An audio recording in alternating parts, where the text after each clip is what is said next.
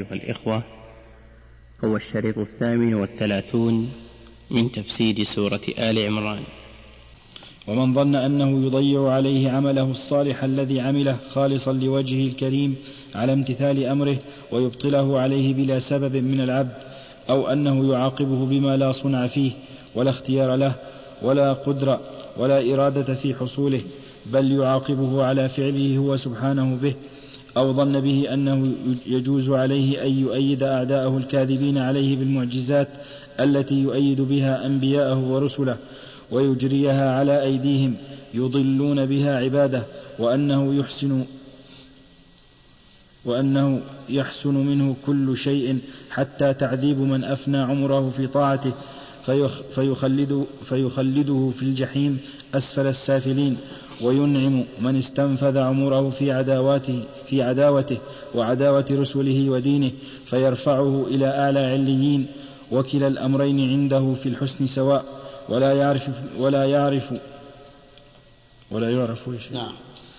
يعرف امتناع أحدهما ووقوع الآخر إلا بخبر صادق، وإلا فالعقل لا يقتضي بقبح أحدهما وحسن الآخر فقد ظن به ظن السوء. كل هذه الأشياء التي ذكرها المؤلف قد قالها بعض الخلق، فمثلا منها ما يرد على المشركين، ومنها ما يرد على المعطلة إذا أحببتم أن نستعرضها وإلا تمشي. نعم. طيب، من جوز عليه أن يعذب أولياءه مع إحسانهم وإخلاصهم ويسوي بينهم وبين أعدائه فقد ظن به ظن السوء. هذه قالها بعض الناس، بعض أهل البدع قال ذلك، قال يجوز أن الله سبحانه وتعالى يعذب أولياءه ويلحقهم بأعدائه.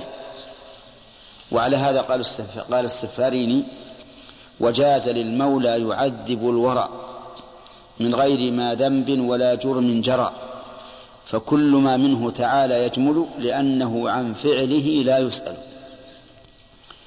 يعني يجوز أن يعذب الطائع الذي أفنى عمره بطاعة الله بدون ذنب، ويسوي بينه وبين المجرم الذي أمضى وقته كله في معصية الله. وعلل ذلك بأن الكل عبيده يفعل ما يشاء ولا يسأل عما يفعل، ولكن هذا القول أورد عليه أن هذا ظلم لا يليق بالعقل أن يقع، فكيف يأمره وينهاه فيقوم بأمره ويترك نهيه ثم بعد ذلك يعذبه؟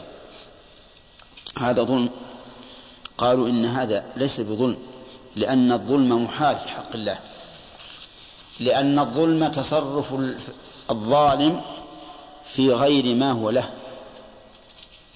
أما إذا تصرف فيما هو له فليس بظالم مهما فعل. ولا شك أن هذا القول باطل يبطله العقل ويبطله السمع، فإن الله سبحانه وتعالى يقول: ومن يعمل من الصالحات وهو مؤمن فلا يخاف ظلما ولا هضما. وقال تعالى: ولا يظلم ربك أحدا. وقال تعالى: وقد قدمت إليكم بالوعيد ما يبدل القول لدي وما أنا بظلام للعبيد. فمن ظن أن الله يعذب هؤلاء الأولياء ويساويهم بأعدائه فقد ظن به ظن السوء. طيب، من ظن أنه يترك خلقه سدى معطلين عن الأمر والنهي ولا يرسل إليهم رسله ولا ينزل عنهم كتبه بل يتركهم هملا كالأنعام فقد ظن به ظن السوء. هذا أيضا قاله طائفة من الخلق، وقالوا إن الناس لا يحتاجون إلى الرسل ويمكنهم أن يعرفوا ما يجب لله وما يمتنع وما يجوز بدون إرسال الرسل. وهذا أيضا من ظنه بالله فقد ظن به ظن السوء، إذ كيف يخلق خلقا ويعطيهم العقول ويتركهم سدى لا يأمرهم ولا ينهاهم؟ وقد أشار الله إلى هذا في قوله: أيحسب الإنسان أن يترك سدى أفحسبتم أنما خلقناكم عبثا. طيب، قال ومن ظن أنه لن يجمع عبيده بعد موتهم للثواب والعقاب في دار يجازي فيها المحسن بإحسانه إلى آخره. من ظن هذا؟ ظنه المنكرون للبعث، الكافرون الذين قالوا من يحيي العظام وهي رميم، ما فيه إلا حياتنا الدنيا نموت ونحيا. ومن ظن أنه يضيع عليه عمله الصالح الذي عمله خالصا لوجه الكريم على امتثال أمره ويبطله عليه بلا سبب من العبد، أو أنه يعاقبه بما لا صنع فيه ولا اختيار له ولا قدرة ولا إرادة في حصوله، بل يعاقبه على فعله هو سبحانه إلى آخره. هذا ظنه الذين قالوا بالجبر،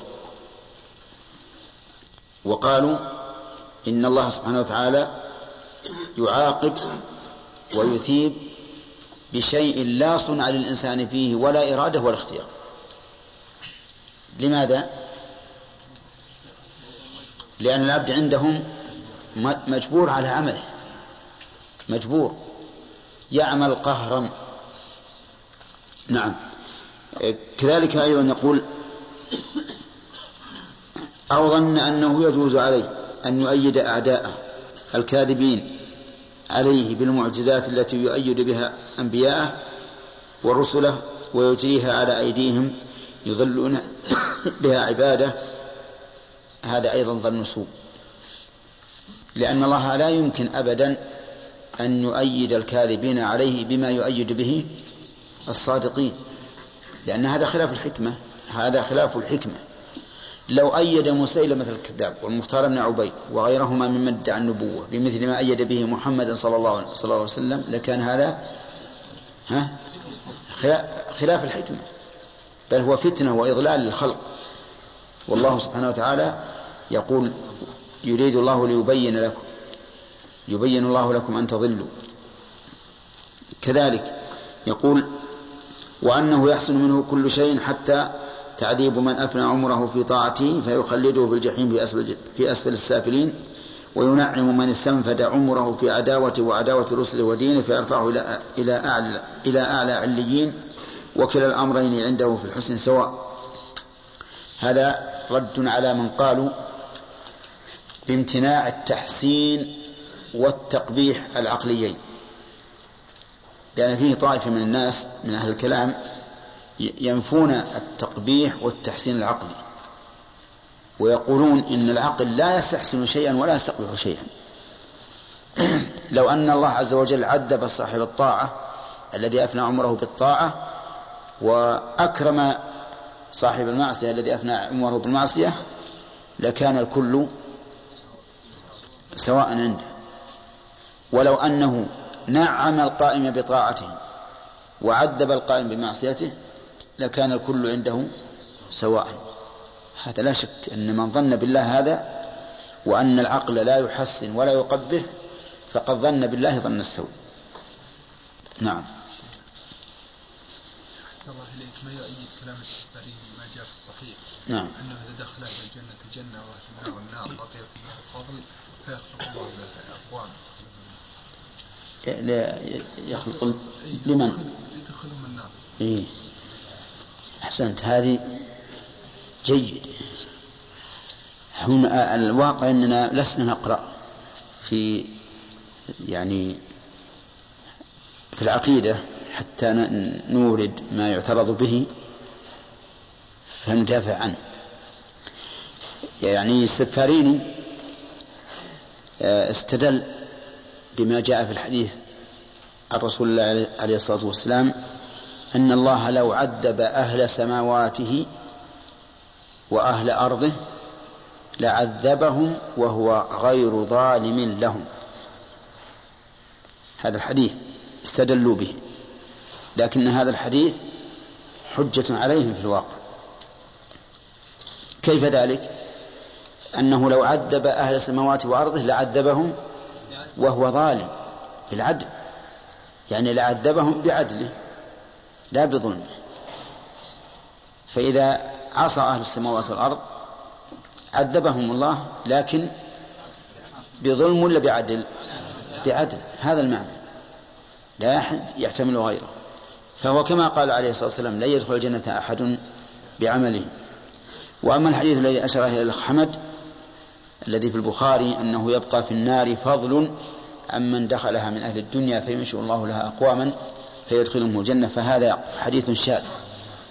النار فيدخلهم النار، فهذا حديث شاذ منقلب على الراوي. ويصححه اللفظ الآخر: إنه يبقى في الجنة فضل عمن دخلها من أهل الدنيا فينشئ الله لها أقواما فيدخلهم الجنة. وبهذا يزول الإشكال. نعم. العقل يحسن ويضبط. نعم. بدون دلالة الشرع. أي نعم، لكن الشرع يؤيده ويشهد له. ولذلك ما من شيء في الشرع إلا نعم أمر به إلا والعقل يستحسنه. يعني ما هو مثبت، هل العقل سابق يعني دلالة الشرع بحيث نعم وضع فيه الموازين هذه؟ نعم وضع، لكنه لا يهتدي إلى التفصيل. تفصيل في الأشياء هذه من قبل الشرع، لكن على سبيل العموم العقل يستحسن العدل ويستقبح الظلم. ولهذا يحيل الله عز وجل أحيانا المسائل على الأمر العقلي، فهو يحسن ويقبل. لكن مسألة الإيجاب والتحريم هذا إلى الشرع، يعني لا يوجب ولا يحرم، إنما يقول هذا حسن وهذا قبيح، وقد يخطئ في التحسين أو في التقبيح. نعم. بالنسبة للكلام ما أكثر الفرق الذين يقدمون العقل على النقل، فكيف في هذه المسألة يطردون العقل يقول لا دخل له التقبيح والتحسين؟ أي نعم، هذا من تناقضهم. أن يقول العقل لا يحسن ولا يقبح، وهم يردون أهم الأشياء إلى العقل وهي الأسماء والصفات. نعم. ومن ظن به أنه أخبر عن نفسه وصفاته وأفعاله بما ظاهره باطل وتشبيه وتمثيل وترك الحق وترك الحق لم يخبر به، وإنما رمز إليه رموزا بعيدة وأشار إليه إشارات ملغزة، لم يصرح به، وصرح دائما بالتشبيه والتمثيل والباطل، وأراد من خلقه أن يتعبوا أذهانهم وقواهم وأفكارهم في تحريف كلامه عن مواضعه وتأويله على غير تأويله، ويتطلب له وجوه الاحتمالات المستكرهة والتأويلات التي هي بالألغاز والأحاجي أشبه منها بالكشف والبيان، وأحالهم في معرفة أسمائه وصفاته على عقولهم وآرائهم لا على كتابه، بل أراد منهم أن لا يحملوا كلامه على ما يعرفون من خطابهم ولغتهم، مع قدرته على أن يصرح لهم بالحق الذي ينبغي التصريح به، ويريحهم من الألفاظ التي توقعهم في اعتقاد الباطل، فلم يفعل، بل سلك بهم خلاف طريق الهدى والبيان، فقد ظن به ظن السوء. تمام. كل هذا الكلام من لوازم قول من؟ قول أهل التأويل. أهل التأويل المعطلة، لأنهم قالوا إن ظاهر النصوص التمثيل، والتمثيل باطل، فيجب أن يصرف النص عن ظاهره إلى المعنى الذي يقولونه. عرفتم؟ فهم أخطأوا في قولهم إن ظاهر النصوص التمثيل، ثم أخطأوا في تأويل النص إلى ما تقتضيه عقولهم مع اختلافهم في ذلك. فإذا قيل لهم إذن لماذا لم يصرح الله بهذا المعنى؟ قالوا من أجل أن يتعب الناس أفكارهم وأذهانهم ويتعبون في استخراج الشواهد، وبذلك يزداد أجرهم. لكن لو تنزلنا فرضا بأن هذا يزداد به الأجر، لكن تختل به العقيدة.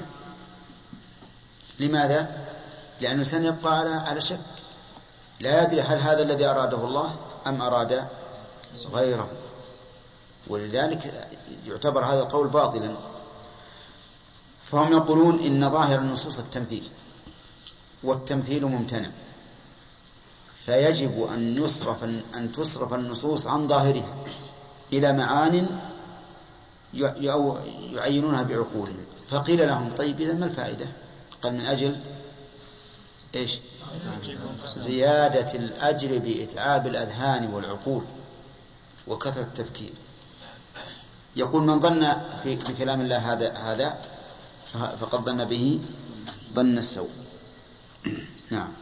نعم فقد ظن به ظن السوء، فإنه إن قال إنه غير قادر على التعبير عن الحق باللفظ الصريح الذي عبر به هو وسلفه فقد ظن بقدرته العجز، وإن قال إنه قادر ولم يبين وعدل عن البيان وعن التصريح بالحق إلى ما يوهم بل يوقع في الباطل المحال والاعتقاد الفاسد فقد ظن بحكمته ورحمته ظن السوء، وظن أنه هو وسلفه واضح يا جماعة؟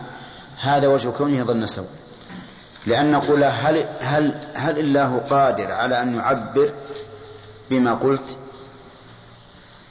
أو لا؟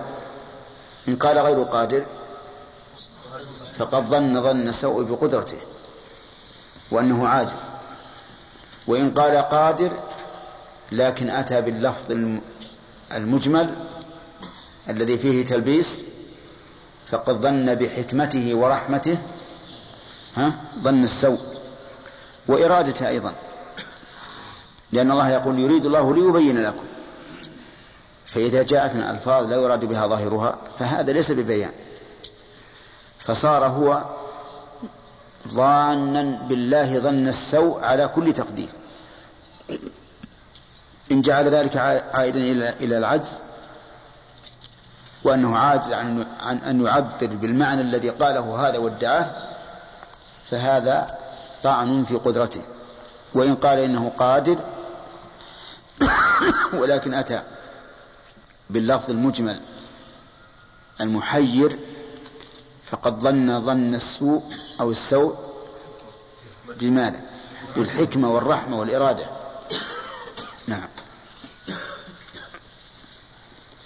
وظن أنه وسلفه عبروا عن الحق بصريحه دون الله ورسوله، وأن الهدى والحق في كلامهم وعباراتهم، وأما كلام الله فإنما يؤخذ من ظاهره التشبيه والتمثيل سبحان الله، يعني هذا مسلك اليهود تماما، وقالوا كونوا هودا أو نصارى تهتدوا. هؤلاء يقول كونوا مؤولة من أجل أن تهتدوا، لأن المثبتين للصفات مجسمة ممثلة حشوية ويصفون بألقاب السوء. فالمهم أن هؤلاء يدعون إلى البدعة مع أنها ضلال، فوارث اليهود من هذا الوجه، وإن كان هناك فرق بينهم وبين اليهود، لأن اليهود يدعون إلى الخروج من الإسلام وكذلك النصارى، لكن هؤلاء ضلوا فظنوا أن ما هم عليه حق فصاروا يدعون إلى الضلال وهم لا يشعرون. نعم. من قال العلماء أن كل فعل في هذه الأمة أن كل فعل في هذه الأمة يعني مخالف للشرع ورثوه من السابقين، سواء كان يعني حتى عن إبليس في التأويل، يعني كل فعل مخالف. هذا صحيح كل مخالفة للشرع فإنها موروثة عن من سلف ولم يتبع شيء. نعم. ولا نفي الصفات أما في الصفات أخذوا عن الكفار، وإذا قيل لهم اسجدوا للرحمن قالوا وما الرحمن. إثبات صفات النقص أخذوا عن اليهود، وقالت اليهود يد الله مغلولة، قالوا إن الله فقير. يعني. وأما كلام الله فإنما يؤخذ من ظاهره التشبيه والتمثيل والضلال، وظاهر كلام المتهوكين الحيارى هو الهدى والحق، وهذا من أسوأ الظن بالله. فكل هؤلاء من الظانين بالله ظن السوء، ومن الظانين به غير الحق ظن الجاهلية. ومن ظن به أن يكون في ملكه ما لا يشاء ولا يقدر على إيجاده وتكوينه. طيب هذا الصفحة هذه كلها في تعطيل الصفات، في يخاطب بها من يعطلون الصفات الثابتة لله عز وجل. نعم. ومن ظن به أن يكون في ملكه ما لا يشاء ولا يقدر على إيجاده وتكوينه فقد ظن به ظن السوء. ومن ظن به من هؤلاء؟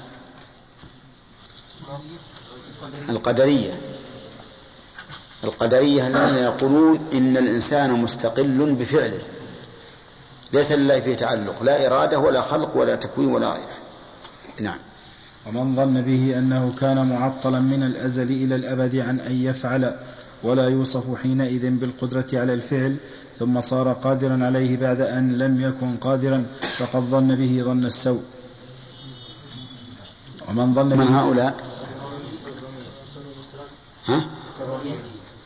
أكثر المتكلمين الذين يمنعون التسلسل في الماضي، هؤلاء هم الذين يمنعون التسلسل في الماضي، وأنه كان بالأول معطلا ولا يوصف بالقدرة على الفعل ثم صار قادرا عليه بعد أن لم يكن قادرا. نعم. ومن ظن به أنه لا يسمع ولا يبصر ولا يعلم الموجودات ولا عدد السماوات والأرض ولا النجوم ولا بني آدم وحركاتهم وأفعالهم ولا يعلم شيئا من الموجودات في الأعيان فقد ظن به ظن السوء. هذا أيضا. ومن الذين يثبتون الأسماء دون الصفات. ومن ظن أنه لا سمع له ولا بصر ولا علم له ولا إرادة ولا كلام يقول به وأنه لم يكلم أحدا من الخلق ولا يتكلم أبدا ولا قال ولا يقول ولا له أمر ولا نهي يقوم به فقد ظن به ظن السوء. هذا أيضا كالأول طاهر كالمعتزلة، لكن الأول لا يسمع ولا يبصر ولا يعلم هذا حكم، والثاني في صفة لا سمع له. يعني مثلا الفرق بينهما أنه يمكن أن يقول في الأول له سمع لكن لا يسمع به، وبصر لا يبصر به، وعلم لا يعلم به. أما هذا فهو نفي للصفة نهائيا. أي نعم. ما الفرق بين هؤلاء واليهود؟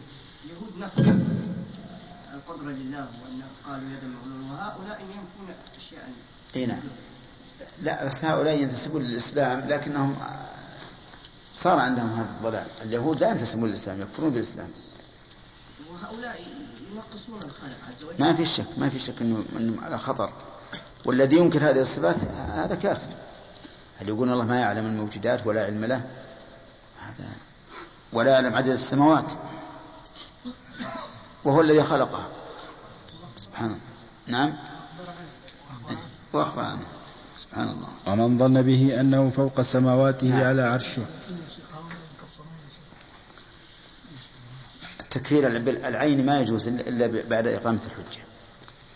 لكن هل يمكن لأحد أن يقول من قال إن الله لا يعلم الموجودات ولا عدد السماوات والأرض ولا يسمع ولا يبصر ولا يعرف النجوم، هل يمكن أحد يقول هذا مسلم؟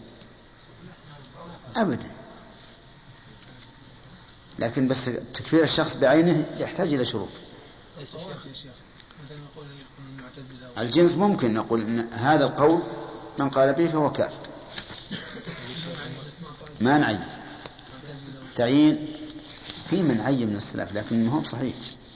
التعيين لا بد من إقامة الحجة، قد يكون الحق ملتبسا على شخص فيضل.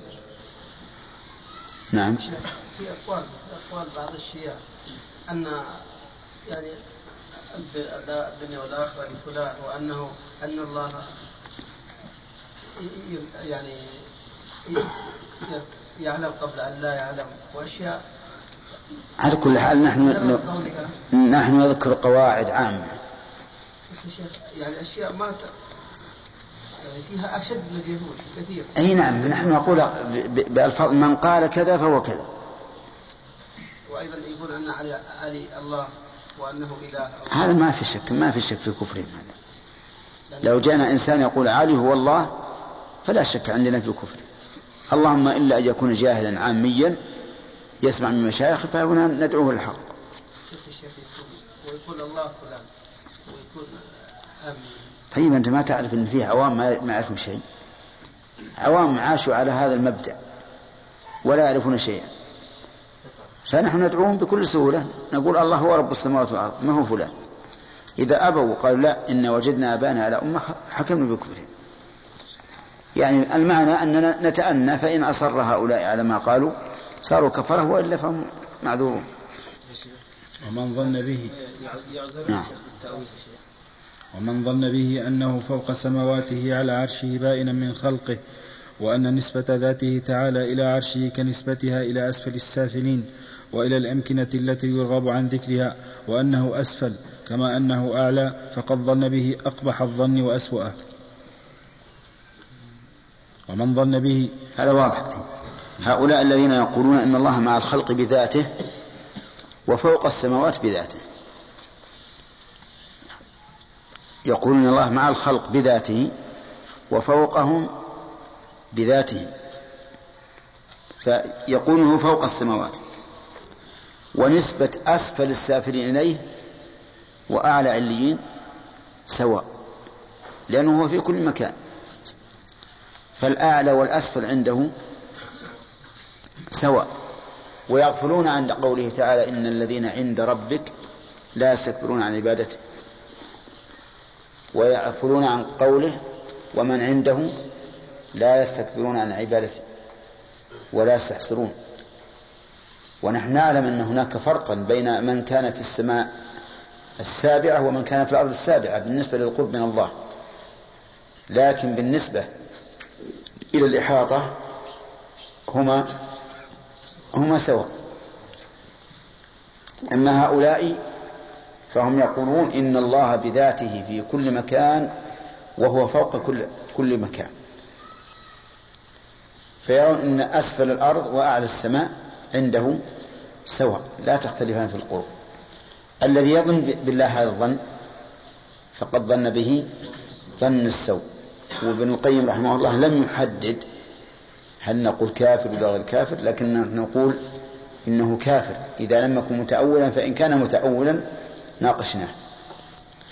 وقوله ظن به أقبح الظن وأسوأه صحيح، لأن هؤلاء والعياذ بالله لا يتنزهون عن أن يكون الله في الأماكن القدرة التي يستحى من ذكرها. نعم. من ظن به ما هي الشروط التي يمكن من خلالها الحكم على الرجل من شخصه انه كافر؟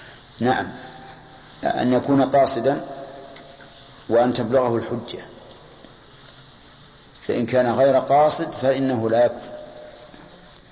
ولهذا لم يكفر الذي قال اللهم أنت عبدي وأنا ربك، لأنه غير قاصد أخطأ من شدة الفرح. ولم يكفر المتأول الذي لم يقصد وصف الله بما يمتنع عليه حينما قال لأهله إذا مت فأحرقوني واذروني في اليم، فجمعه الله عز وجل وسأله لماذا؟ قال خوفا من عقابه، فكان عنده إيمان فغفر الله له بذلك، مع أن ظاهر فعله أنه شاك في قدرة الله، لكنه متأول هكذا ظن.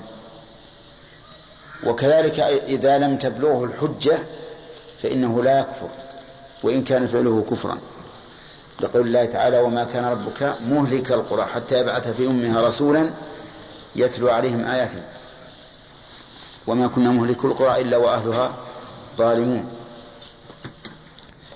فلا بد من إقامة الحجة، وما كنا معذبين حتى نبعث رسولا. ولكن من كان يدين بدين الكفر من هؤلاء الذين لم تبلغهم الحجة فهو كافر في الدنيا، بمعنى أننا لا نأتي به إلينا وندفنه في مقابرنا ونغسله ونكفنه ونصلي عليه.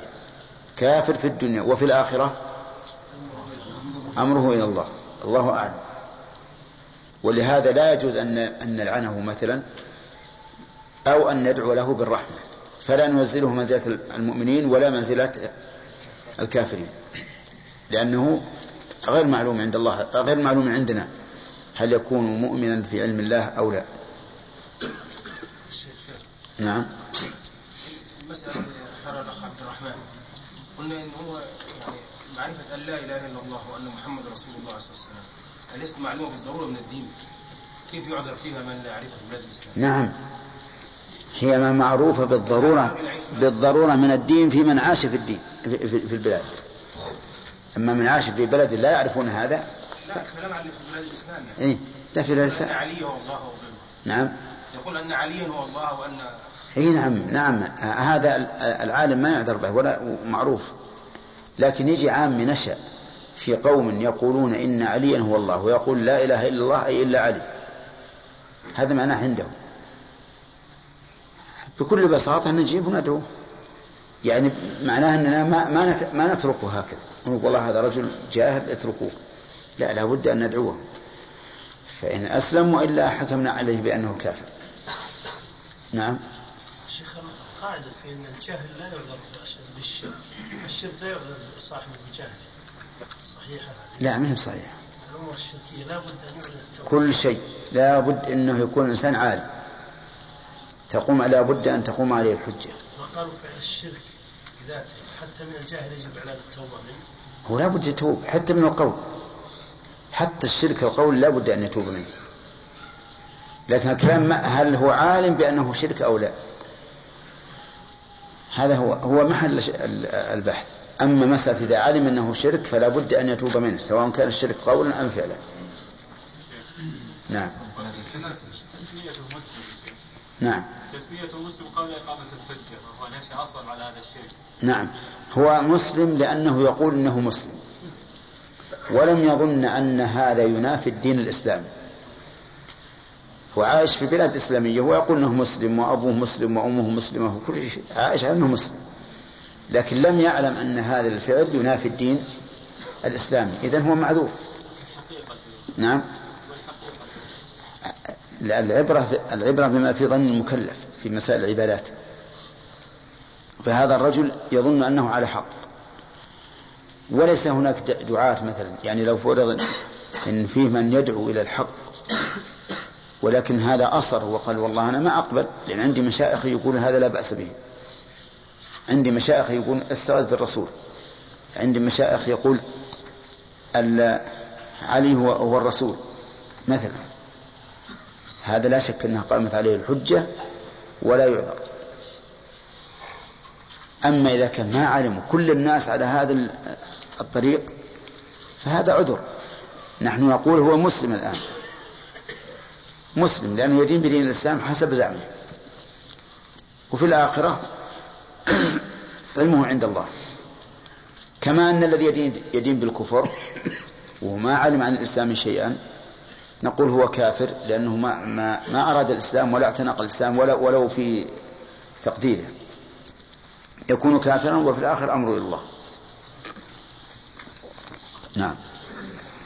ومن ظن به أنه يحب الكفر والفسوق والعصيان ويحب الفساد كما يحب الإيمان والبر والطاعة والإصلاح فقد ظن به ظن السوء. ومن ظن به أنه لا يحب ولا يرضى ولا يغضب ولا يسخط ولا يوالي ولا لا، هؤلاء الذين يقولون إن كل مراد لله فهو محبوب له ولا يفرقون بين المحبة والإرادة، يقولون كل مراد له فهو محبوب له،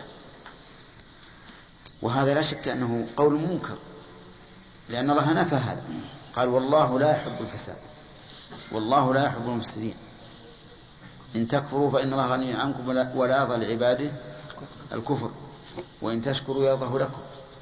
والآيات في هذا كثيرة والنصوص واضحة صريحة في الفرق بين الإرادة والمحبة، فالإرادة تتعلق فيما يحبه وفيما لا يحبه، والمحبة لا تكون إلا فيما يحبه. واضح؟ وهذه تعلم من تقسيم الإرادة إلى كونية وشرعية. فالإرادة الكونية لا تتعلق بما يرضاه أو يسخطه. فالإرادة الكونية تتعلق فيما يرضاه ويسخطه، كل ما وقع فهو مراد له كونا. أما الإرادة الشرعية فتكون فيما يحبه. ولهذا نقول إن الله يريد الإيمان ولا يريد الكفر بالإرادة الشرعية. أما بالإرادة الكونية فكل ما وقع من إيمان وكفر وفسوق وطاعة وعصيان فإنه مراد له كونا. نعم.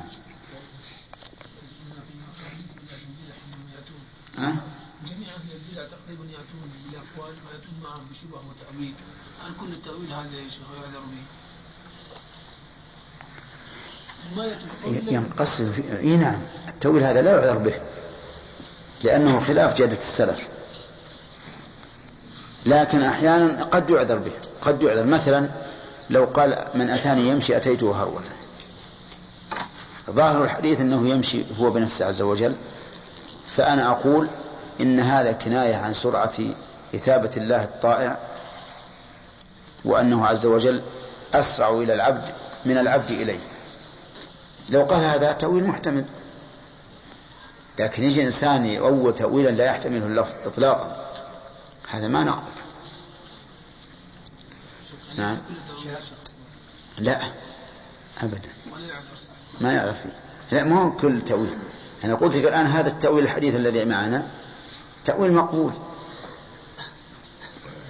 ولله المشرق والمغرب فأينما تولوا فثم وجه الله.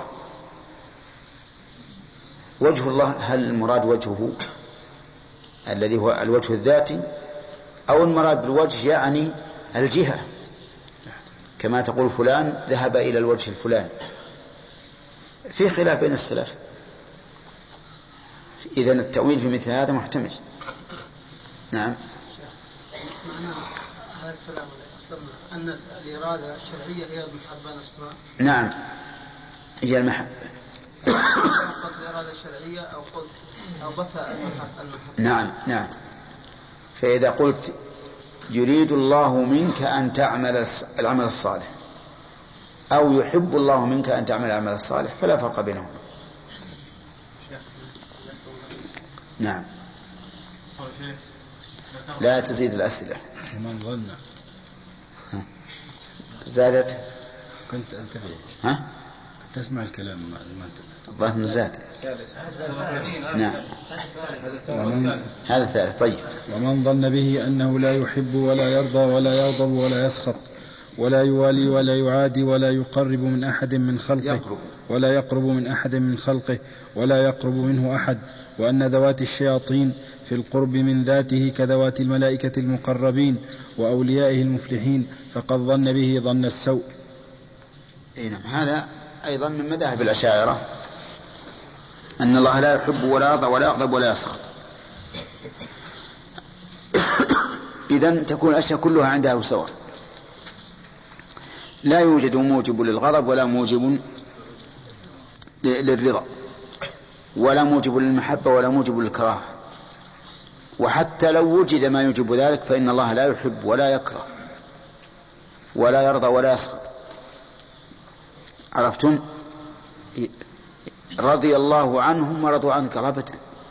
الله ما يرضى، الله ما يرضى ويقول رضي الله عنهم. قال نعم، الله ما يرضى. هل أنت أعلم بالله من نفسه؟ قال نعم. ما أراد بالرضا الرضا، أراد بالرضا الثواب. طيب عندك علم؟ لو كان الله يريد بالرضا الثواب لكان هذا تلبيسا لا هدى.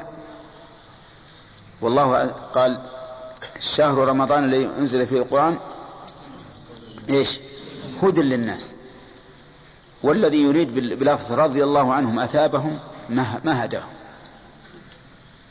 ولهذا من تأمل كلام أهل البدع ولو كانوا أشاعرة يتعجب كيف يصلبهم الأمر لها الحال، لأنه يلزم على قولهم لوازم باطلة باطلة باطلة عظيمة. سبحان الله. الله يصرح في القرآن بأنه يحب التوابين ويحب المطهرين، تقول ما يحب. ولهذا لولا أنهم ينكرون إنكار تأويل لكانوا كفارا، لأن الإنكار نوعان: إنكار تأويل وإنكار جحد. فإنكار الجحد تكذيب كفر، وإنكار التأويل تفسير، قد يكون مصيبا وقد يكون مخطئا، لكن لا شك أنه مخطئ لأنه يخالف الظاهر. طيب، أيضا لا يقرب من أحد من خلقه ولا يقرب منه أحد. يقول: وإذا سألك عبادي عني فإني قريب. ليس الله يقرب، ما هو الله قريب. إن الذي تدعونه أقرب إلى أحدكم من عنق راحلته. لا، الله ما يقرب. وش اللي يقرب؟ رحمته، ملك من ملائكته. أما هو نفسه فلا. نقول إن الله قال: وإذا سألك عبادي عني فإني قريب. الضمائر تعود على من؟ على الله. عبادي عني فإني قريب، الفاعل يعود على الله. كيف تقول لا؟ فإني قريب أي فإن رحمتي قريبة. وعلى هذا فقس. فالحقيقة أن من أخطر ما يكون هذا المذهب. نعم. وأن ذوات الشياطين في القرب من ذاته كذوات الملائكة المقربين. سبحان الله. الشيطان وجبريل في القرب إلى الله على حد سواء. سبحان الله. لأنه يقول: ما أقرب من عباده ولا أقرب إليه أحد من عباده. هذا شيء مستحيل. اللهم لك الحمد. اللهم لك. نعم. نعم. شيخنا، بالنسبة لإقامة الحجة على غير المسلمين، هل يفترض السماع فقط عن الإسلام أم العلم التام في الإسلام؟ الآن الأخ هداية الله لو فرضنا أنه لا يعرف اللغة العربية وجاء أفصح الناس في العربية وقام يتكلم وهو يسمع هداية الله سماعا قويا، ولو شئنا لقلنا أعد الكلمات فأعادها كالمعري،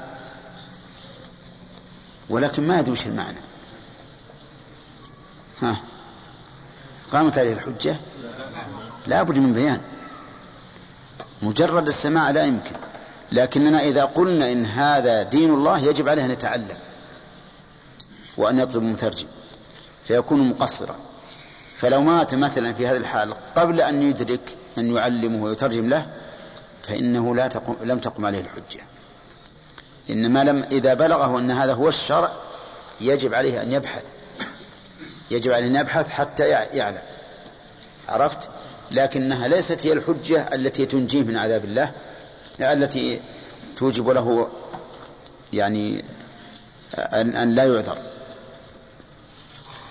لو جاء واحد قال زوجته بهشتم مش معنى بهشتم؟ بهشتم يعني يقولون أنت طالق، ما أدري والله في 3 أو 1، المهم أظنها 3، أنت طالق 3. هي أظنها فارسية. فهل نقول أنها تطلق؟ ما تطلق. نعم. فارسي هو اسم الجنة هو فرق عظيم. لا، هم ذكروا الفقهاء، نراجعها نحققها أكثر، هل هي فارسية أو غير فارسية. الكلام مش على أن الحجة لا بد من فهمها، ما تقوم الحجة إلا بالفهم. لكن إذا بلغه أن هذه حجة وهو لا يعرفها وش يجب عليه؟ يجب أن يتعلم فيكون مقصرا. لكن لو مات من حين ما بلغناه الحجة قبل أن يتمكن من فهمها فإن هذا لا يمكن أن نقول إن الحجة قد قامت عليه وأنه مخلد في النار. نقول هذا أمره إلى الله. تنزيل هذا الأمر على الكفار الموجودين يعني. نعم. في أمريكا وأوروبا وروسيا. نعم، هذول اللي في الغابات قد يكون ما بلغتهم الحجة. لكن فيها الآن خصوصا في الوقت الحاضر سبحان الله العظيم فيه مراكز إسلامية يعلن عنها في وسائل الإعلام في هناك وتبين فهذا يجب عليهم أن يتفهموا هذه الحجة. يعني غير معذورين، غير معذورين من وجه، يعني مقصرين، يعتبرون مقصرين، اللي ما يبحث يعتبر مقصرا. لكن في ناس في المصانع من أصل ولا يعرفون عن وسائل الإعلام ولا غيره، هؤلاء نقول أمرهم إلى الله. هم الآن كفار لأنهم يدينون بالكفر، ولكننا لا نقول إنهم في النار، لأن أمرهم إلى الله. ما يوم القيامة يمتحنهم الله سبحانه وتعالى بما شاء، ثم يجازون على حسب ما يكون عند ذاك الامتحان. نعم. ببلوغ الحجة وبفهمها. لا إله إلا الله. وش حنا نقرر من زمان يا ياسر؟ وش فهمتم يا جماعة؟ يقول هل عبرة ببلوغ الحجة وفهمها؟ نعم، لا بد من فهمها، لكن إذا بلغت فهذا مبتدأ الحجة. إذا بلغته وهو ما يفهم، مثل إنسان أعجمي جاء إنسان عربي يتكلم يقول عن الإسلام وهو ما يدري وش يقول، هذا كمن لم يسمع. ولهذا قال الله عز وجل: وما أرسلنا من رسول إلا بلسان قومه ليبين لهم. لا بد من البيان. نعم. ذكرنا أن الكافر لا يجوز تكفيره بعين، لا يجوز لعنه بعين. لا، الكافر يلعن بعين، السيف ما يلعن. إذا مات ما مات لا ما يلعن. لكن إذا مات ما ليس بأنه من وقود النار كاليهود النصارى. نعم، إيه نعم، الرسول قال هكذا: إذا مات وهو على كفره وقد برأت الحجة، وزعم معهم يعرفون هذا، برأتهم الحجة بلا شك، يعرفون المسلمين وكفار. نقول أن اليهود والنصارى يعني أحيانا لما يقلبوهم في الجيوش على المسلمين ويدخلون الكنائس يعرفون عن الإسلام، يعني علماءهم يعني أو رهبانهم يخبرون عن الإسلام والمسلمين، وأيضا قوادهم يقول ما أظن، لا ما يخبرونهم أبدا. لا، هم إن أخبروهم عن الإسلام سيخبرونهم على وجه مشوه، وسيقولون إن الإسلام ما هو إلا دين مثل ديننا. هم يخبرونهم بأن دينهم قائم، وأن هؤلاء دينهم مثل رسولهم محمد فرقة الحالة. هذا جهل تلبيس. نعم. كما يخلد من لا يؤمن به طرفة عين، وقد استنفذ ساعات عمره في مساخطه ومعاداة رسله ودينه، فقد ظن به ظن السوء. بسم الله الرحمن الرحيم. من هؤلاء؟ هؤلاء المعتزلة والخوارج، يقولون إن فاعل الكبيرة خالد مخلد في النار.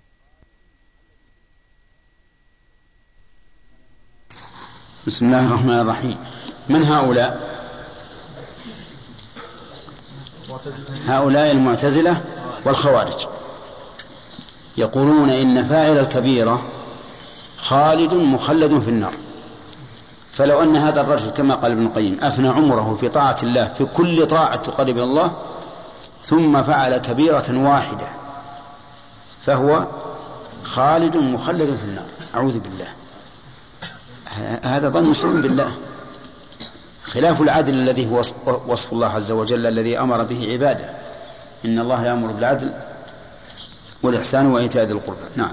وبالجملة فمن ظن به خلاف ما وصف به نفسه ووصفه به رسله، أو عطل حقائق ما وصف به نفسه ووصفته به رسله، فقد ظن به ظن السوء. ومن ظن أن له ولدا أو شريكا أو أن أحدا يشفع عنده بدون إذن. الأول من ظن به خلاف ما وصف به نفسه ووصفته به رسله ظاهر، كالممثلة مثلا، ممثلة يظنون به خلاف ما وصف به نفسه ووصفه به رسله. أو عطل هؤلاء المعطلة، فقد ظن به ظن السوء. أما الممثلة فظن السوء في حقهم أنهم شبهوا الله بالناقص، وأما المعطلة فهم شبهوا الله بالناقص أولا ثم عطلوا ما وصف به نفسه ثانيا، ثم ظنوا ظن السوء بالله في البيان والهدى، لأننا إذا قلنا إن ظاهر النصوص غير مراد وأن مرادها كذا وكذا فإن ذلك يستلزم أن يكون الله تعالى يخاطب عباده بما فيه التعمية والتضليل، وهذه خطيرة، مسألة خطيرة. الذي يقول لما خلقت بيدي ويقول بقدرتي ويقول إن المراد بقدرتي ولم يبين، لا شك أن هذا ملبس مضلل. والله عز وجل يقول يبين الله لكم أن تضلوا. ولهذا يلزم على مذهب أهل التعطيل من اللوازم الباطلة ما لا يمكن أن يقوله مسلم. هنا من ظن أن له ولدا أو شريكا أو أن أحدا يشفع عنده بدون إذنه أو أن بينه وبين خلقه وسائط يرفعون حوائجهم إليه أو أنه نصب لعباده أولياء من دونه يتقربون بهم إليه ويتوسلون بهم إليه ويجعلونهم وسائط بينهم وبينه فيدعونهم ويحبونهم كحبه ويخافونهم ويرجونهم فقد ظن به أقبح الظن وأسوأه. هؤلاء من النصارى وكل مشرك في مثل الناس يجعلون بين الله وبين خلقه وسائط يرفعون حاجاتهم إلى الله بهذه الوسائط ويظنون أن الله سبحانه وتعالى لن يقبل شيئا إلا بهؤلاء الوسائط، بل وأنه لا يسمع شيئا ولا يعلم شيء إلا بهذه الوسائط. وشر منهم من يدعو هؤلاء الوسائط مباشرة، ما هو يدعو الله بهم، يدعوهم هم. هؤلاء يشركون بلا شك، لا الأولون ولا الآخرون. والله عز وجل يقول من ذا الذي يشفع عنده إلا بإذنه، ويقول وكم من ملك في السماوات لا تغني شفاعتهم شيئا إلا من بعد أن يأذن الله ويرضى، إلا من بعد أن يأذن الله لمن يشاء ويرضى. ويقول ولا يشفعون إلا لمن ارتضى. كيف يجي إنسان ويقول إنه يمكن أن يشفع هذا الولي أو هذا النبي بدون إذن الله؟ هذا تكذيب للقرآن. نعم.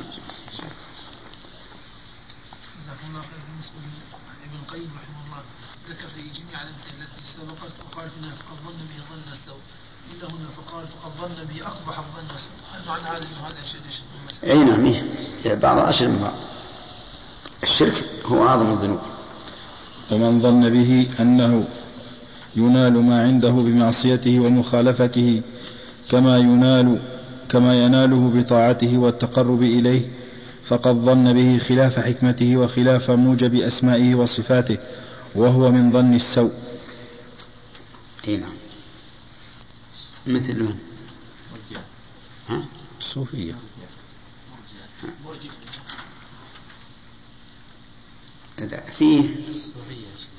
فيه ناس يعني كثير أراهم مثلا لو كان ينظر إلى المرأة بشهوة مثلا أو يتمتع بالنظر إليها ويقول أنا أتقرب إلى الله بهذا النظر لأنني أفكر في كمال خلقة الله عز وجل وكمال صنعته.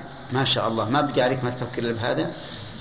على كل حال فيه من يقول هذا يقول أبدا ما عندي نية ولا شيء، لكن إذا رأيت أقول سبحان الله أحسن الخالقين وأتفكر في كمال خلقة الله. الآن هذا يتقرب الله بماذا؟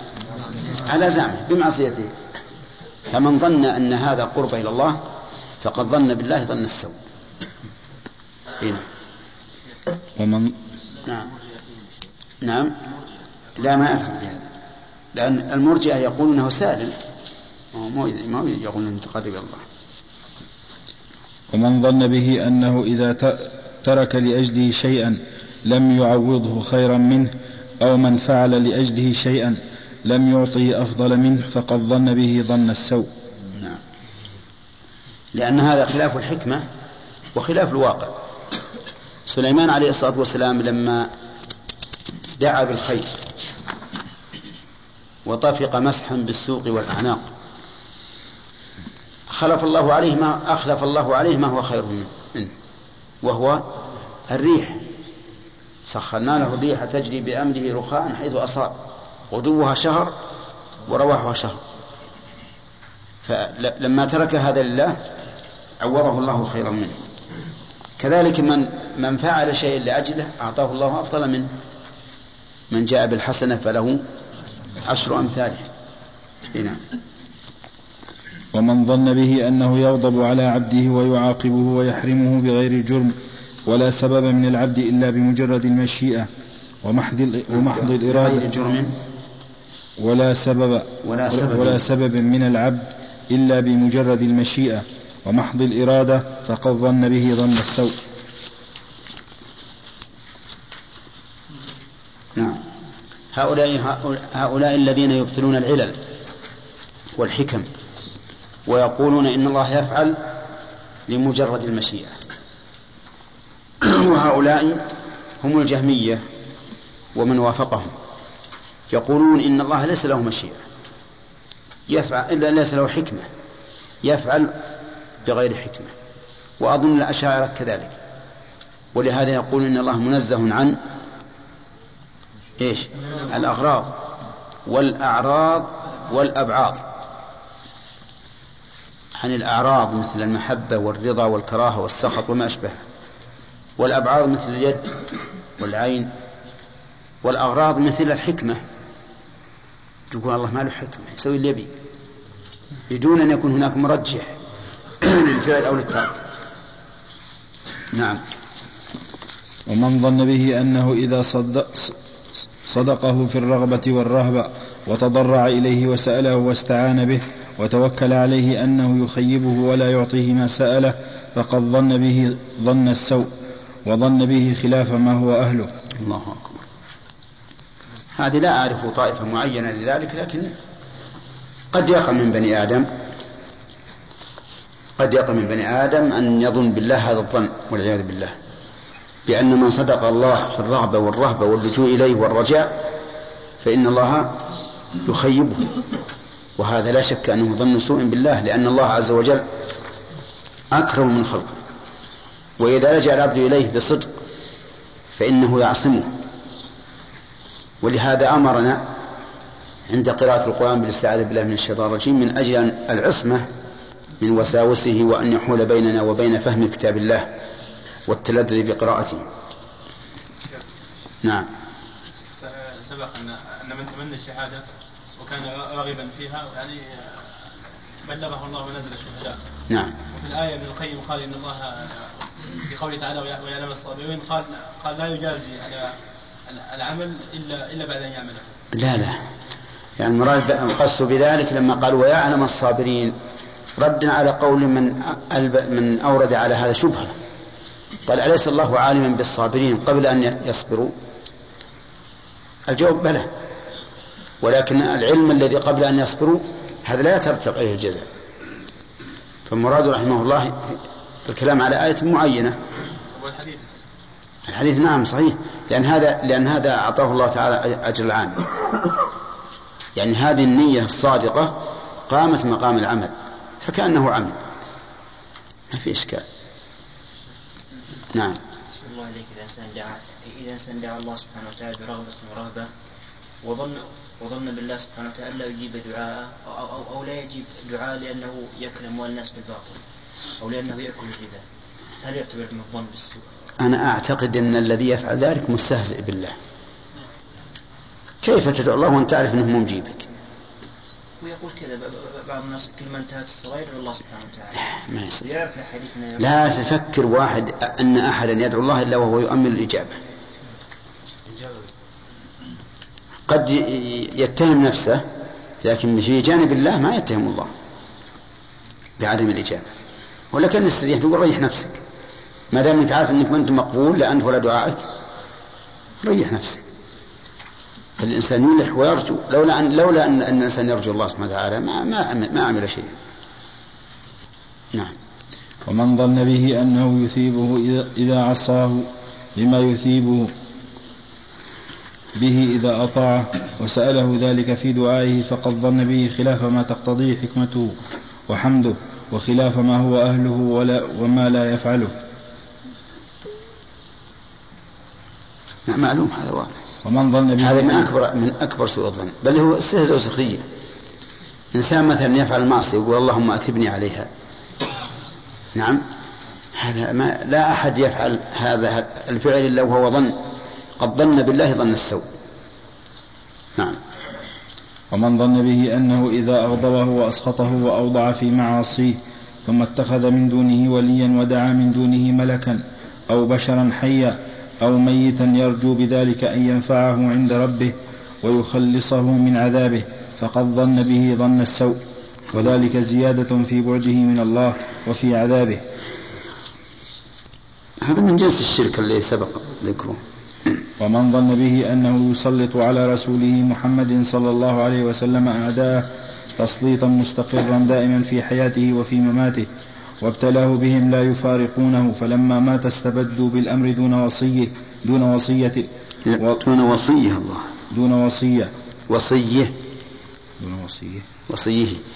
دون وصية غلط.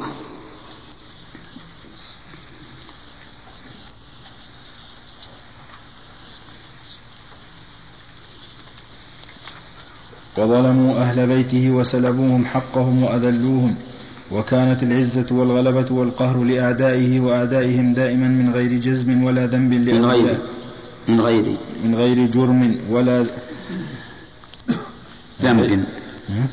ذنب من غير جرم ولا ذنب لأوليائه وأهل الحق، وهو يرى قهرهم لهم وغصبهم إياهم حقهم وتبديلهم دين نبيهم، وهو يقدر على نصرة أوليائه وحزبه وجنده ولا ينصرهم ولا يديلهم، بل يديل أعداءهم عليهم أبدا، أو أنه لا يقدر على ذلك، بل حصل هذا بغير قدرته ولا مشيئته، ثم جعل المبدلين لدينه مضاجعية في حفرته. مضاجعه. نعم يا شيخ. مضاجعه. مضاجعيه.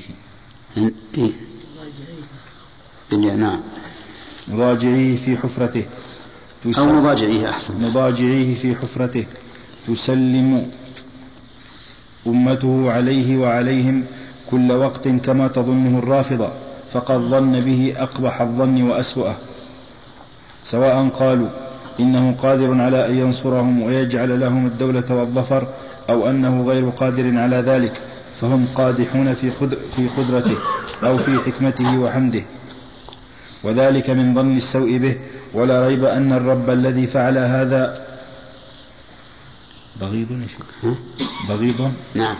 بغيض إلى من ظن به ذلك غير محمود عندهم، وكان الواجب أن يفعل خلاف ذلك، لكن رفعوا هذا الظن الفاسد بخرق أعظم منه، واستجاروا من الرمضاء بالنار، فقالوا لم يكن هذا بمشيئة الله ولا له قدرة على دفعه ونصر أوليائه، فإنه لا يقدر على أفعال عباده ولا هي داخلة تحت قدرته، فظنوا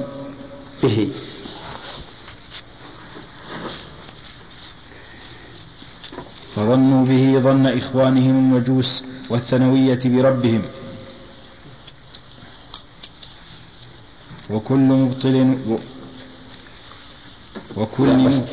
هذه الجملة كما عرفتم يشير بها رحمه الله إلى الرافضة يقولون إن الصحابة رضي الله عنهم لما مات النبي صلى الله عليه وسلم استبدوا بالأمر دون وصيه، ووصيه هو علي بن أبي طالب. يقولون إن الرسول صلى الله عليه وسلم أوصى بالخلافة لعلي، وأن أبا بكر وعمر والصحابة ظلموا علي بن أبي طالب واستبدوا بالأمر دونه، مع أن علي بن أبي طالب بايعهم واستجاب لهما ولم يعارض، وكان يقول على منبر الكوفة يعلن خير هذه الأمة بعد نبيها أبو بكر ثم عمر. أحيانا يقول عثمان وأحيانا لا يقول، يسكت، ومع ذلك يقولون إن هذين الرجلين ظالمان عاصيان فاسقان كافران منافقان، نسأل الله العافية. ثم يقولون أيضا الصحابة كلهم ارتدوا على أدبارهم كفارا إلا نفرا قليلا فهم بقوا على الإسلام. وهذا لا شك أنه طعن في الله وفي كتاب الله وفي سنة رسول الله صلى الله عليه وسلم وفي الصحابة أنفسهم، حتى الذين يوالونهم هو طعن فيهم. أما كونه طعنا في الله فإننا نقول إذا كان الصحابة بهذه المثابة فإن كون الله عز وجل يختار لنبيه مثل هؤلاء ينافي الحكمة،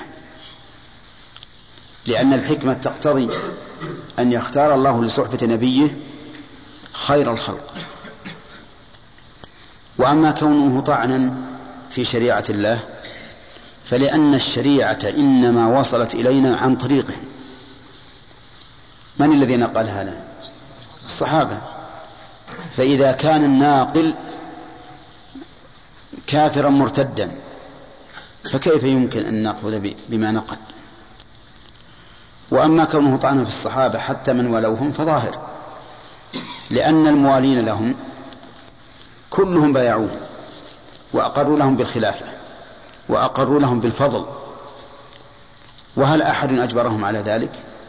أبدا، لم يجبرهم أحد على ذلك. كانوا يعارضون أبا بكر وعمر في المسائل البسيطة الخلافية في الفقه ويعلنون خلافهم، فكيف لا يعلنون خلافهم في هذا الأمر العظيم؟ فهم بين أمرين: إما أن يتهموهم بالمداهنة في دين الله، يعني يتهمون من يوالونه كعلي بن أبي طالب بالمداهنة وعدم الأخذ بما يجب وعدم إنفاذ وصية الرسول عليه الصلاة والسلام وإعلانها، وإما أن ينهزموا ويقولوا إنه لا وصية لعلي وأن الأمر كان كما وقع، أن الأمر كان كما وقع. وكيف يمكن الله لهذين الظالمين الفاسقين المنافقين الكافرين أن يكون خليفة رسول الله صلى الله عليه وسلم في أمته، بل أن يكون ضجيعي رسول الله صلى الله عليه وسلم إلى جنبه؟ إذا سلم أحد عن الرسول صلى الله عليه وسلم سلم عليهم، أيا كان هذا المسلم. ما أدري عن الرافضة إذا سلموا على رسول هل يسلمون عليهما أو لا، ولكن لازم قولهم ألا يسلموا عليهما، لازم قولهم ألا يسلموا عليهما. فعلى كل حال هؤلاء لا شك أنهم ظنوا بالله ظن السوء وأقبح السوء وأسوأ الظن، نسأل الله العافية. نعم. بارك الله فيك. يقول ابن القيم: ومن ظن بي أنه يثيب إذا عصى، فإذا عصى المرء ثم تاب من بعد المعصية فقال اللهم أتبني عليها استدلالا بقوله تعالى ويبدل سيئاته حسنات. لا، أتبني عليها أي بعد التوبة. أي، لكن هذا يفعل معصية يقول اللهم أتبني عليه، يشرب الخمر يقول اللهم إني أسألك أن تقبل مني. نعم، هذا طاعة. شيخ، بعض الذين يرتكبون المعاصي لما تأتيهم نصيحة يقول اللهم اهدني، نسأل الله أن يهديه، وهو مصر على هذه المعصية، هل يكون داخل؟ ما ندري عن قلبه هل إنه صادق أو أراد بس دفع الملامة عنه. يعني ظاهر حاله يا شيخ إنه نعم، هو ظاهر حاله يدفع الملامة فقط، ولكن هذا ليس بدافع للملامة، لأن نقول هل منعك الله الهدى؟ أبدا، أمرك بالهدى ودلك عليه. الثانوية هؤلاء طائفة من المجوس يقولون إن للعالم خالقين اثنين: النور والظلمة، فالنور يخلق الخير والظلمة تخلق الشر. ومع ذلك ليسوا يقولون إنهما سواء، بل يقولون إن النور أفضل من الظلمة، لأنه نور والظلمة ظلمة، فهو في ذاته أفضل منها. وأيضا آثار النور الخير، وآثار الظلمة الشر، فهي قاصرة من هذا الوجه. هذان وجهان في قصورها. الوجه الثالث يقولون إن النور قديم، والقديم عندهم بمعنى الأزلي الذي لا أول له. ولهم في الظلمة قولان: قول إنها محدثة، وقول إنها قديمة. إذن فالنور أفضل من الظلمة. يعني حتى الثانوية لما قالوا بأن للعالم خالقين لم يقولوا بتساوي الخالقين، بل عندهم أن النور أفضل من هذه الوجوه الثلاثة. ولعلك قد سمعت قول المتنبي وهو يخاطب ممدوحة: وكم لظلام الليل عندك من يد تخبر أن المانوية تكذب. يد يعني نعمة، تخبر المانوية. يقولون الظلم تخلق الخير، الشر نعم تخلق الشر. إذا كنا في الليل يجي الخير ولا ما يجي؟ لا ما يجي. لا عندهم ما يجي. الظلمة موجبها الشر، فهو يقول ظلام الليل يجينا الخير منك، فهو يدل على أن المانوية تكذب، وأن الظلمة ليست لا تخلق إلا الشر، بل هي تخلق الخير أيضا. هذا على كل حال شاعر، ولا لا شك أن الأمر كله بيد الله عز وجل. نعم. أخذنا 3 جزاك الله خير. نعم. كل مبطل وكافر ومبتدع مقهور مستدل فهو يظن بربه هذا الظن، وأنه أولى بالنصر والظفر والعلو من خصومه، فأكثر الخلق بل كلهم إلا من شاء الله يظنون بالله غير الحق ظن السوء. فإن غالب بني آدم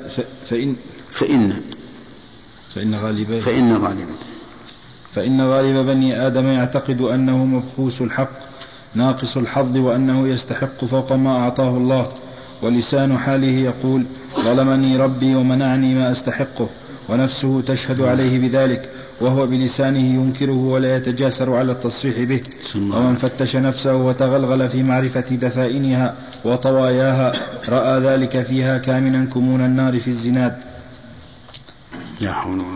فاقدح زناد من شئت ينبئك شراره عما في زناده، ولو فتشت من فتشته لرأيت عنده تعتبا على القدر وملامة له، واقتراحا عليه خلاف ما جرى به، وأنه كان ينبغي أن يكون كذا وكذا، فيكون حينئذ كافرا بالشرع وبالقدر. القدر يقول هذا الظلم، ليش أنا أستحق أكثر من كذا؟ لماذا لا يعطيني الله إلا هذا ويعطي فلان وفلان كذا وكذا؟ أنا أحق به منه، أنا من أبناء القبيلة الفلانية، وذاك رجل لا أصل له، كيف يعطى هذا من الدراهم أو من العلم أو من الجاه وأنا لا أعطى؟ فيعترض على الله عز وجل، مع ظنه ظن السوء بالله من ناحية الشر. الله المستعان. نعم. فمستقل ومستكثر، وفتش نفسك هل أنت سالم من ذلك، فإن تنجو منها تنجو من ذي عظيمة، وإلا فإني لا إخالك ناجيا. فليعتني اللبيب الناصح لنفسه بهذا. لا إخالك أي لا أظنك. الله أكبر. على كل حال يا أخواني، وصية ابن القيم رحمه الله ينبغي أن نجعلها نصب أعيننا. فتش نفسك هل أنت سالم. إن كنت سالما فقد قال الله تعالى في الحديث القدسي: من وجد خيرا فليحمد الله. وإن لم تكن سالما فقد قال الله في الحديث نفسه: ومن وجد سوى ذلك فلا يلومن إلا نفسه، والعاقل إذا لام نفسه عدلها. كل إنسان يلام فسوف يعدل نفسه عما لم به. فأنتم فتشوا أنفسكم. انظروا في قلوبكم، انظروا في أعمالكم، انظروا في أخلاقكم، انظروا في معاملتكم مع الله. أوصي نفسي وإياكم بهذا حتى يحاسب الإنسان نفسه قبل أن تحاسب، ويزن نفسه قبل أن توزن. الله المستعان. نعم. فليعتني اللبيب الناصح لنفسه بهذا الموضع، وليتب إلى الله تعالى وليستغفره كل وقت من ظنه بربه ظن السوء، وليظن السوء بنفسه التي هي مأوى كل سوء ومنبع كل شر المركبة. ولهذا قال كان الرسول يقول في خطبته: نعوذ بالله من شرور أنفسنا، اللهم اقني شر نفسي وألهمني رشدي. نعم. ومنبع كل شر المركبة على الجهل والظلم، فهي أولى بظن السوء من أحكم الحاكمين وأعدل العادلين وأرحم الراحمين، الغني الحميد الذي له الغنى التام والحمد التام والحكمة التامة، المنزه عن كل سوء في ذاته وصفاته وأفعاله وأسمائه، فذاته لها الكمال المطلق من كل وجه، وصفاته كذلك وأفعاله كذلك، كلها حكمة ومصلحة ورحمة وعدل، وأسماؤه كلها حسنى. فلا تظنن بربك ظن سوء، فإن الله أولى بالجميل، ولا تظنن بنفسك قط خيرا، وكيف بظالم جان جهول. وقل يا نفس مأوى كل سوء، أيرجى الخير من ميت بخيل. وظن بنفسك السوء تجدها، كذاك وخيرها كالمستحيل. وما بك من تقى فيها وخير، فتلك مواهب الرب الجليل، وليس بها ولا منها ولكن من الرحمن، فاشكر للدليل. الله أبيات جيدة، أظن معناها واضح ما حاجة. نعم. والمقصود ما ساقنا إلى هذا الكلام من قوله: وطائفة قد أهمتهم أنفسهم يظنون بالله غير الحق ظن الجاهلية. ثم أخبر عن الكلام الذي صدر عن ظنهم الباطل، وهو قولهم: هل لنا من الأمر شيء، وقوله: هل لنا من الأمر من شيء، وقولهم: لو كان لنا من الأمر شيء ما قتلنا هاهنا. فليس مقصودهم بالكلمة الأولى والثانية إثبات القدر ورد الأمر كله إلى الله، ولو كان ذلك مقصودهم بالكلمة الأولى لما ذموا عليه، ولما حسن الرد عليه بقوله: قل إن الأمر كله لله. ولا كان مصدر هذا الكلام ظن الجاهلية، ولهذا قال غير واحد من المفسرين: إن ظنهم الباطل هاهنا هو التكذيب بالقدر، وظنهم أن انظر الكلمة كلمة واحدة قد تكون مقبولة وقد تكون مردودة. لما قال المشركون: لو شاء الله ما أشركنا، رد الله هذه الحجة. ولما أراد تسلية محمد صلى الله عليه وسلم قال: ولو شاء الله ما أشركوا. فصارت حجة هذه الكلمة الواحدة حجة في موضع غير حجة في موضع. قوله تعالى: ولو شاء الله ما أشركوا، ليبين لنبيه أن الأمر بيد الله، أن الأمر بيد الله، هو الذي جعلهم يشركون، ليسلي الرسول عليه الصلاة والسلام ويرد الأمر إلى مشيئة سبحانه وتعالى.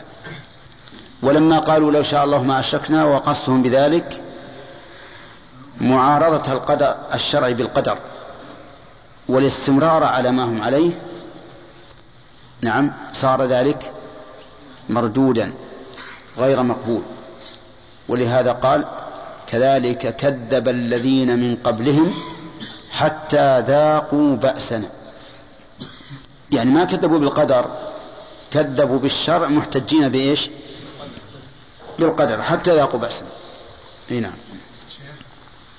نعم. يعني بعض الناس مثل يعقوب صبر يوسف على يعقوب وظن في الله، مثل على يوسف مثل يعقوب على يوسف، ظن في الله يعني صور الإنسان أنه يعجز الإنسان عنه، وصبر ورجع ربه رجع عظيم من حتى الله رد إليه يوسف. نعم. أقول هذا مثل الرجل هذا يعني يتصور في عقل الإنسان أن الإنسان يعجز عما حصل يعقوب في يوسف. ذلك فضل الله يؤتيه من يشاء، ربما يوفق للصبر، لكن صبر الأنبياء لا يعدله صبر. أيوب ابتلي ببلاء عظيم وصبر. هنا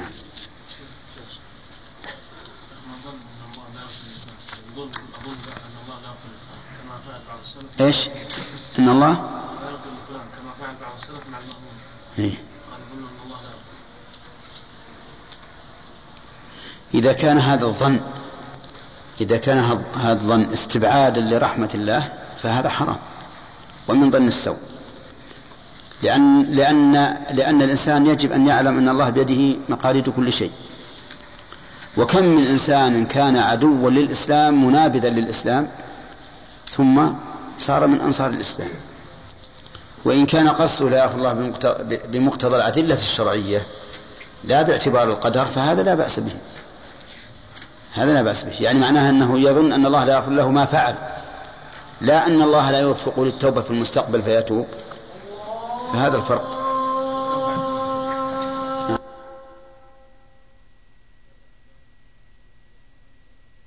تبعا لهم يسمعون منهم لما أصابهم القتل ولكان النصر والظفر لهم، فأكذبهم الله عز وجل في هذا الظن الباطل الذي هو ظن الجاهلية، وهو الظن المنسوب إلى أهل الجهل الذين يزعمون بعد نفاذ القضاء والقدر الذي لم يكن بد من نفاذه أنهم كانوا قادرين على دفعه، وأن الأمر لو كان إليهم لما نفذ القضاء. فأكذبهم الله بقوله: قل إن الأمر كله لله، فلا يكون إلا ما سبق به قضاؤه وقدره وجرى به علمه وكتابه السابق، وما شاء الله كان ولا بد، شاء الناس أم أبوا، وما لم يشأ لم يكن، شاءه الناس أم لم يشاءوه. وما جرى عليكم من الهزيمة والقتل فبأمره الكوني الذي لا سبيل إلى دفعه، سواء كان لكم من الأمر شيء أو لم يكن لكم، وأنكم لو كنتم في بيوتكم وقد كتب القتل على بعضكم. وقد كتب يا شيخ دين يصل كتب وكتب، لكن الثاء هذه نقدك الصك.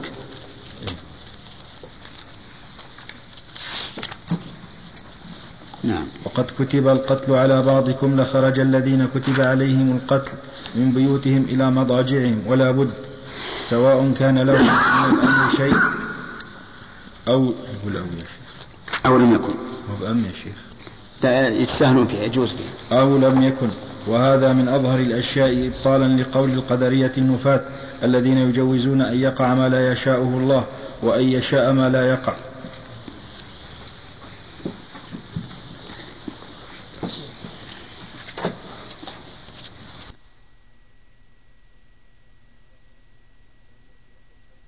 في سياق غزوة أحد فصل. ثم أخبر سبحانه عن حكمة أخرى في هذا التقدير، هي ابتلاء ما في صدورهم، وهو اختبار ما فيها من الإيمان والنفاق، فالمؤمن لا يزداد بذلك إلا إيمانا وتسليما، والمنافق ومن في قلبه مرض لا بد أن يظهر ما في قلبه على جوارحه ولسانه. ثم ذكر حكمة أخرى وهي تمحيص ما في قلوب المؤمنين، وهو تخليصه وتنقيته وتهذيبه، فإن القلوب يخالطها بغلبات الطبائع وميل النفوس وحكم العادة وحكم العادة وتزيين الشيطان واستيلاء الغفلة ما يضاد ما أودع فيها من الإيمان والإسلام والبر والتقوى، فلو تركت في عافية دائمة مستمرة لم تتخلص من هذه المخالطة ولم تتمحص منه. فاقتضت حكمة العزيز أن قيض لها من المحن والبلايا ما يكون كالدواء الكريه لمن عرض له داء إن لم يتداركه طبيبه بإزالته وتنقيته من جسده، وإلا خيف عليه منه الفساد والهلاك. فكانت نعمته سبحانه عليهم بهذه الكسرة والهزيمة وقتل من قتل منهم تعادل نعمته عليهم بنصرهم وتأييدهم وظفرهم بعدوهم، فله عليهم النعمة التامة في هذا وهذا. بسم الله الرحمن الرحيم. ذكر المؤلف حكمتين من الحكم الكثيرة التي ذكرها في هذه الغزوة التي حصل فيها ما حصل على المؤمنين، وهي ابتلاء ما في الصدور، لأنه لا يمكن أن يتبين المؤمن من المنافق إلا بالابتلاء. وكم من إنسان كان ماشيا جارا على حاله فإذا ابتلي ببلية تبين إيمانه من نفاقه. فهذه من الحكم. من الحكم أيضا تمحيص ما في الصدور، يعني تخليصه وتنقيته. وذلك كما قال ابن القيم رحمه الله أن القلوب إذا كانت في عافية استمرت على ما هي عليه وعرض لها من الفساد ما يعرض، فإذا محصت ونقيت صارت نقية بيضاء، بخلاف ما إذا لم تصب بأذى فإنه لا يحصل بذلك التمحيص. نعم. ثم أخبر سبحانه وتعالى عن تولي من تولى من المؤمنين الصادقين في ذلك اليوم، وأنه بسبب كسبهم وذنوبهم فاستزلهم الشيطان بتلك الأعمال حتى تولوا، فكانت أعمالهم جندا عليهم ازداد بها عدوهم قوة. فإن الأعمال جند للعبد وجند عليه، ولا بد فللعبد فإن الأعمال جند للعبد وجند عليه فإن الأعمال جند للعبد وجند عليه ولا بد فللعبد كل وقت سرية من نفسه تهزمه أو تنصره، فهو يمد عدوه بأعماله من حيث يظن أنه يقاتله بها، ويبعث إليه سرية تغزوه مع عدوه من حيث يظن أنه يغزو عدوه. فأعمال العبد تسوقه قسرا إلى مقتضاها من الخير والشر، والعبد لا يشعر أو يشعر ويتعامى. ففرار الإنسان من عدوه وهو يطيقه إنما هو بجند من عمله بعثه له الشيطان واستزله به. هذه أيضا فيها بيان من الحكم أن من تولى من المؤمنين الصادقين في ذلك اليوم فإن ذلك بسبب أعمالهم التي استزلهم الشيطان بها، أي طلب زللهم حتى زلوا. والسيئات يتبع بعضها بعضا، كما أن الحسنات يتبع بعضها بعضا، فقد يزل الرجل الصالح بمعصية واحدة تجره إلى معاصٍ أخرى، كما قال الله تعالى: فإن تولوا فاعلم أنما يريد الله أن يصيبهم ببعض ذنوبهم.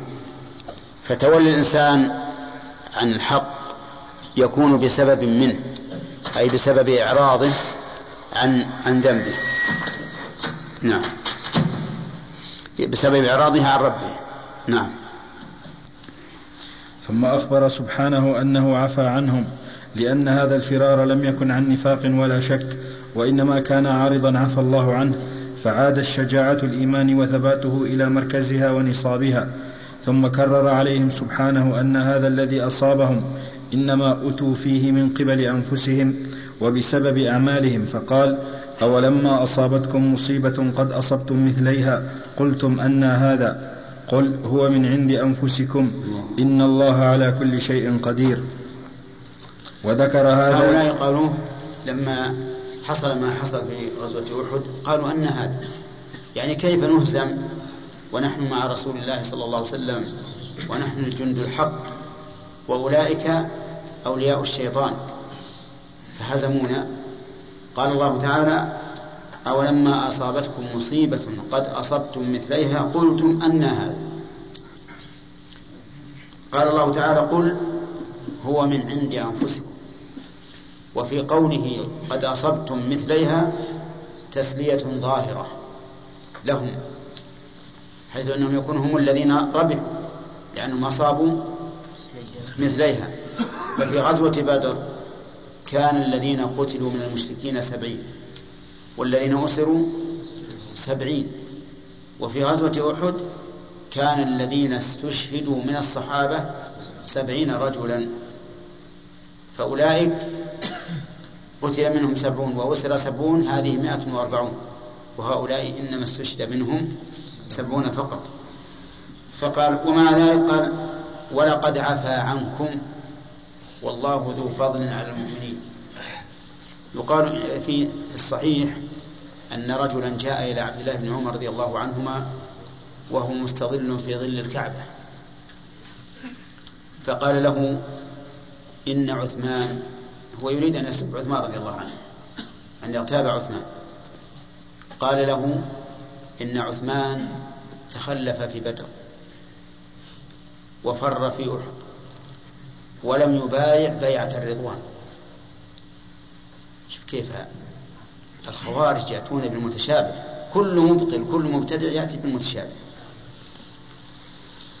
فقال له ابن عمر رضي الله عنه، قال له أما تخلفه في بدر فإن النبي صلى الله عليه وسلم لم يخرج لقتال، وإنما خرج للعيد، فطلب منه الرسول عليه الصلاة والسلام أن يتخلف من أجل أن يمرض ابنته، أي ابنة الرسول التي هي زوج عثمان رضي الله عنه. إذن تخلف بأمر رسول، ومع ذلك لم يكن الخروج لغزو. وأما فراره في أحد فإن الله تعالى قال فيه وفي غيره ولقد عفا عنكم، وإذا عفا فكأن شيئا لم يكن. وأما أنه لم يبايع بيعة الرضوان فإن النبي صلى الله عليه وسلم أرسله إلى قريش ليفاوضهم، ولما حصلت البيعة قال النبي صلى الله عليه وسلم بيده الكريمة هذه يد عثمان، فبايع النبي عليه الصلاة والسلام بيده الكريمة عن عثمان، فكانت يد الرسول صلى الله عليه وسلم لعثمان خير من يد عثمان لعثمان. ثم قال ارجع بها إلى قومك، يعني كأنه فهم من أحد مرسل، قال ارجع بها إلى قومك.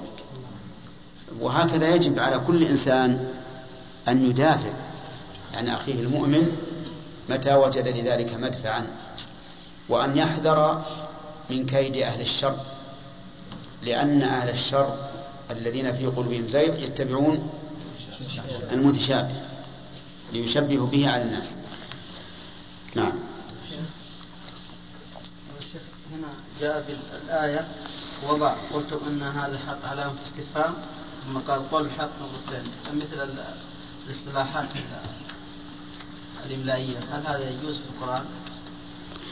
أولا بارك الله فيك أن هذه الآية لم تسق من أجل التلاوة، إنما هو من أجل الاستشهاد، ولهذا ليس من السنة أن يستعيذ الإنسان بالله من الشيطان الرجيم عند تلاوة الآية للاستشهاد، كما جرى ذلك من النبي عليه الصلاة والسلام عدة مرات، ويستشهد بالآيات القرآنية ولا يقول أعوذ بالله من الشيطان الرجيم، لأنه لم يقصد التلاوة. وثانيا أن مسألة كتابة القرآن بمقتضى القواعد المعاصرة والخروج عن خط عثمان رضي الله عنه فيه للعلماء 3 أقوال.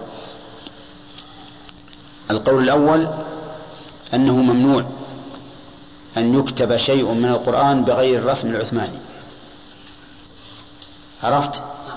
القول الثاني أنه جائز مطلقا، لأن الرسم العثماني لم يتعبد به، بدليل أنه لو قدر أن هناك رسما آخر سوى هذا لرسم به المصحف في الزمن الأول، فالرسم ليس متعبدا به، أي شكل الحروف والكلمات ليس متعبدا به. ودليل ذلك ما قلت، أنه لو كان الرسم في ذلك الوقت على غير هذه الصفة لرسم المصحف به. ولهذا أجمع العلماء على جواز تنقيط الكلمات الحروف وإعرابها وتشكيلها، مع أنه فيما سبق ليس فيه نقط وليس فيه حركات. والقول الثالث التفصيل، بأنه إذا كتب لمتعلم فليكتب على حسب القواعد المألوفة عنده، من أجل أن لا يغير. وإن كتب لعالم فيكتب على القواعد المصحف العثماني. لأن مثلا لو كتبناه على القواعد الرسم العثماني لمتعلم لقرأ الزكاة ولقرأ الصلاة الربا نعم وهكذا. فالمتعلم يكتب له بحسب القاعدة التي يعرفها حتى لا يغير في القرآن. هذا القول وسط بين القولين، وعندي أنه من حيث النظر أن القول بالجواز مطلقا أصح، لكن القول الوسط فيه نوع من يعني احترام آراء العلماء رحمهم الله وفيه تحصيل المقصود. فالمؤلف رحمه الله الطابع هنا كأنه لما لم يكن المقصود بذلك التلاوة إنما هو الاستشهاد كتبها على ما تقتضي اللغة. نعم. أخي الكريم، تود مؤسسة الاستقامة الإسلامية للإنتاج والتوزيع في عنيزة والتي قامت بتسجيل هذه المادة أن تبلغها عن أي ملاحظة حول التسجيل، وجزاك الله خيرا.